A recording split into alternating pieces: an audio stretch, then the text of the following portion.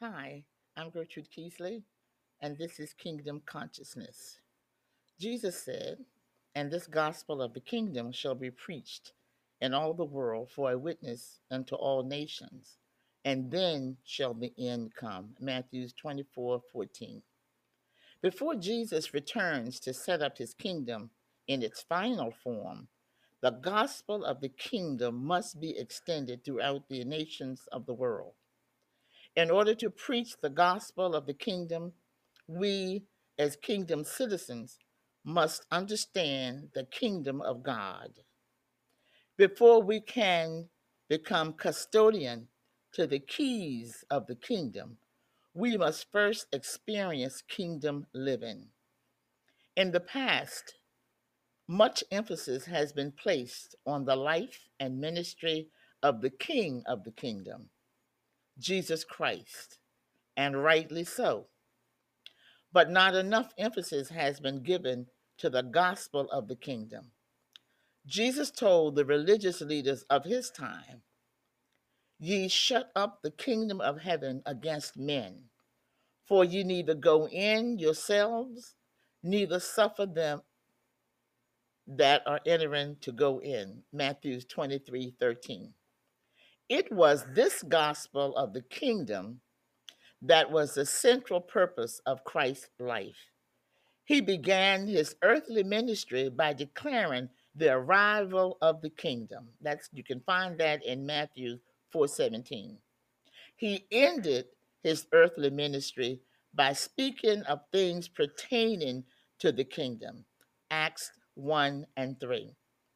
In between the beginning and ending of his earthly ministry, the emphasis was on the kingdom. Luke 4:43 says, "And he said unto them, I must preach the kingdom of God to other cities also, for therefore I am sent." The kingdom of God was the greatest concern of Jesus. His teachings and parables focused on the kingdom. His miracles were a demonstration of the kingdom of God in action. The phrases kingdom of God and kingdom of heaven are used over 100 times in the books of Matthew, Mark, Luke, and John. We will explore the distinctions between these two. We are told to seek first the kingdom, to pray for it, and to preach it.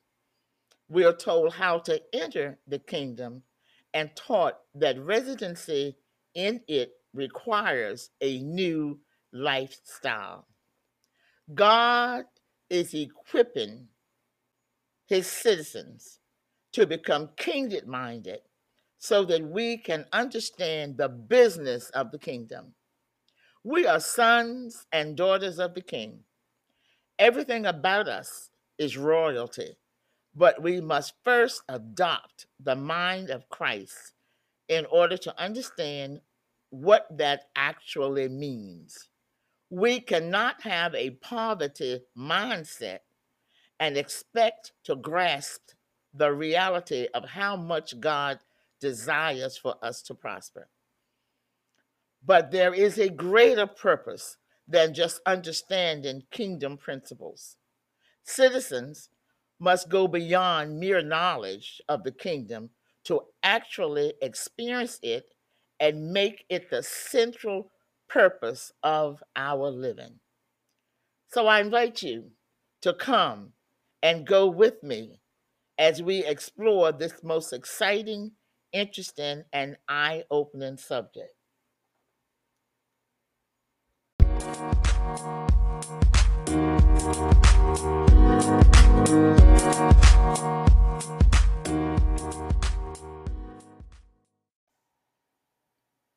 Representing the kingdom. In his letter to the Colossians, Paul speaks directly to wives, husbands, children, fathers, and slaves, pretty much covering all of his bases. He then goes on to say, "Whatever you do, work at it wholeheartedly as though you were doing it for the Lord and not merely for people. You know that it is from the Lord that you will receive the inheritance as a reward. It is the Lord Messiah whom you are serving. Colossians 3:23 through 24. How am I representing the kingdom? What do people see in me when they really get to know me? Do I present my body a living sacrifice? Does my family see me as a believer in my actions, my conversations, and how I treat others? The way I present myself is directly related to how I represent Jesus to the world. There are a number of scriptures such as 2 Corinthians 5:20, Ephesians 2:10, Ephesians 5:1, and more that point to disciples of Christ as his ambassadors, God's workmanship, encouraging us to be imitators of God and naming us as a chosen race, royal priesthood, a holy nation, and a people of his own possession. A Christian, by namesake, is a representation of Christ, called to shine his glorious light into the darkness. Galatians 3:28 speaks of us all as one in Christ. So we also represent the church everywhere we go. But aren't we supposed to act justly and to love mercy and to walk humbly with God, like it says in Micah 6:8 in the New International Version? The short answer is yes. But I think many people confuse humility with humiliation. Mm. They may have the same root, but they mean very different things. Humility is defined by Oxford dictionaries as a modest or low view of one's own importance as humbleness. Do I understand and accept my place in relation to God and others? Oxford dictionaries define humiliate as to make, for example, someone feel ashamed and foolish by injuring their dignity and self respect, especially publicly. In my own understanding, humiliation is a lower projection of a person than who they really are. A lot of us have been under the impression that humbleness is an act of becoming less than who God created us to be, when that is a better description of humiliation. To walk humbly with God is to walk in a right relationship with Him, not elevating yourself higher than your right place. It also involves using the gifts and talents He has given you and not acting like a powerless mass with no real purpose in life. Like so many other aspects of life, there is a delicate balance between humiliation and pride. There is a balance between presenting oneself and the kingdom in the best way I can without becoming a stumbling block for others. I think having a clean car might be a stumbling block for others, but this isn't just about going through the car wash. How am I representing the kingdom? Am I reflecting the church and Jesus in a way that can draw people towards him or that would more likely turn them away? Am I pursuing excellence without boasting in anything other than Christ? Am I putting my best foot forward while still walking humbly with God?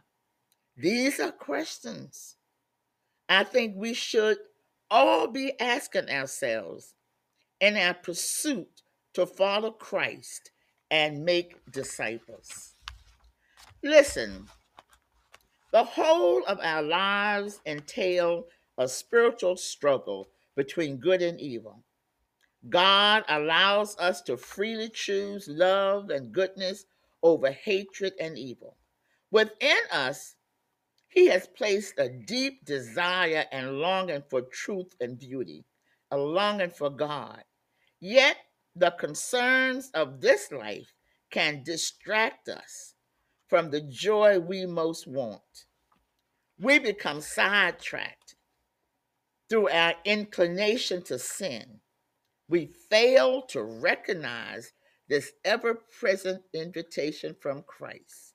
We are invited to live in God's kingdom. Can any other concern of ours be as important as this gift?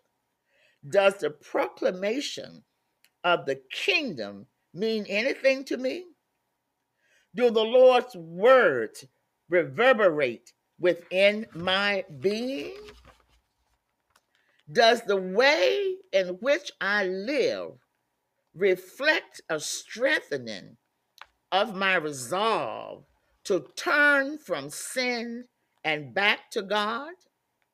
Is my faith in, hope for, and love of God stronger and deeper than it was a year ago? Does the way in which I live testify to my belief? What is it that I believe about the kingdom? If I were brought before a jury, would it conclude upon the evidence of my life that I am a citizen of the kingdom of God? These are questions we should ponder. The consequence of man's original sin was to be delivered into the wilderness, a place of danger and peril. Thankfully, our God is not simply a judge or jury, he is our Father. He did not give up on us, even when we gave up on him. As Noah and his family were saved in the ark through water, so too are we saved through faith in Jesus Christ. God has come to be with us and save us. The wilderness is now a place of spiritual growth where grace abounds, where angels minister to our needs just as they ministered to Jesus, where we are enabled by grace to live lives pleasing to God, because now is the time of fulfillment and our God is with us. He invites us to repent and believe in the gospel. Belief, listen, is not simply a mental acceptance of a reality. Belief is also an act of the will. One of our favorite prayers is the one Jesus taught us. We pray that God's kingdom will come into our lives and that his will shall be done on earth as it is in heaven. The kingdom is not just a future reality in heaven, it is present right now on earth.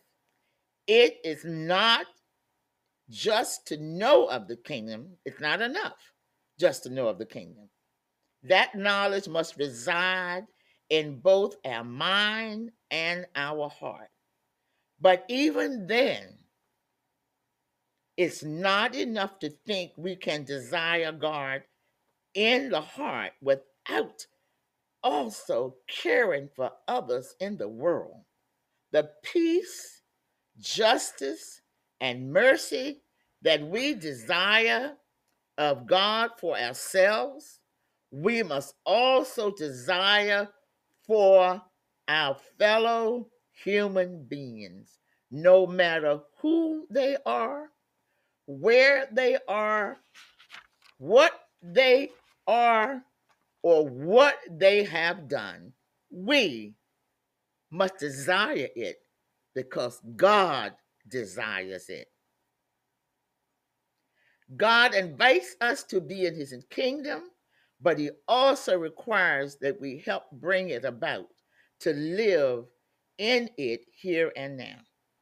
The prophet Isaiah tells us how God desires of us to act in his kingdom, releasing those bound unjustly, untying the thorns of the yoke, setting free the oppressed, breaking every yoke, sharing your bread with the hungry, sheltering the oppressed and the homeless, clothing the naked when you see him, and not turning your back on your own. That's found in Isaiah 58, 6 through 7. God bless you. Have a great day.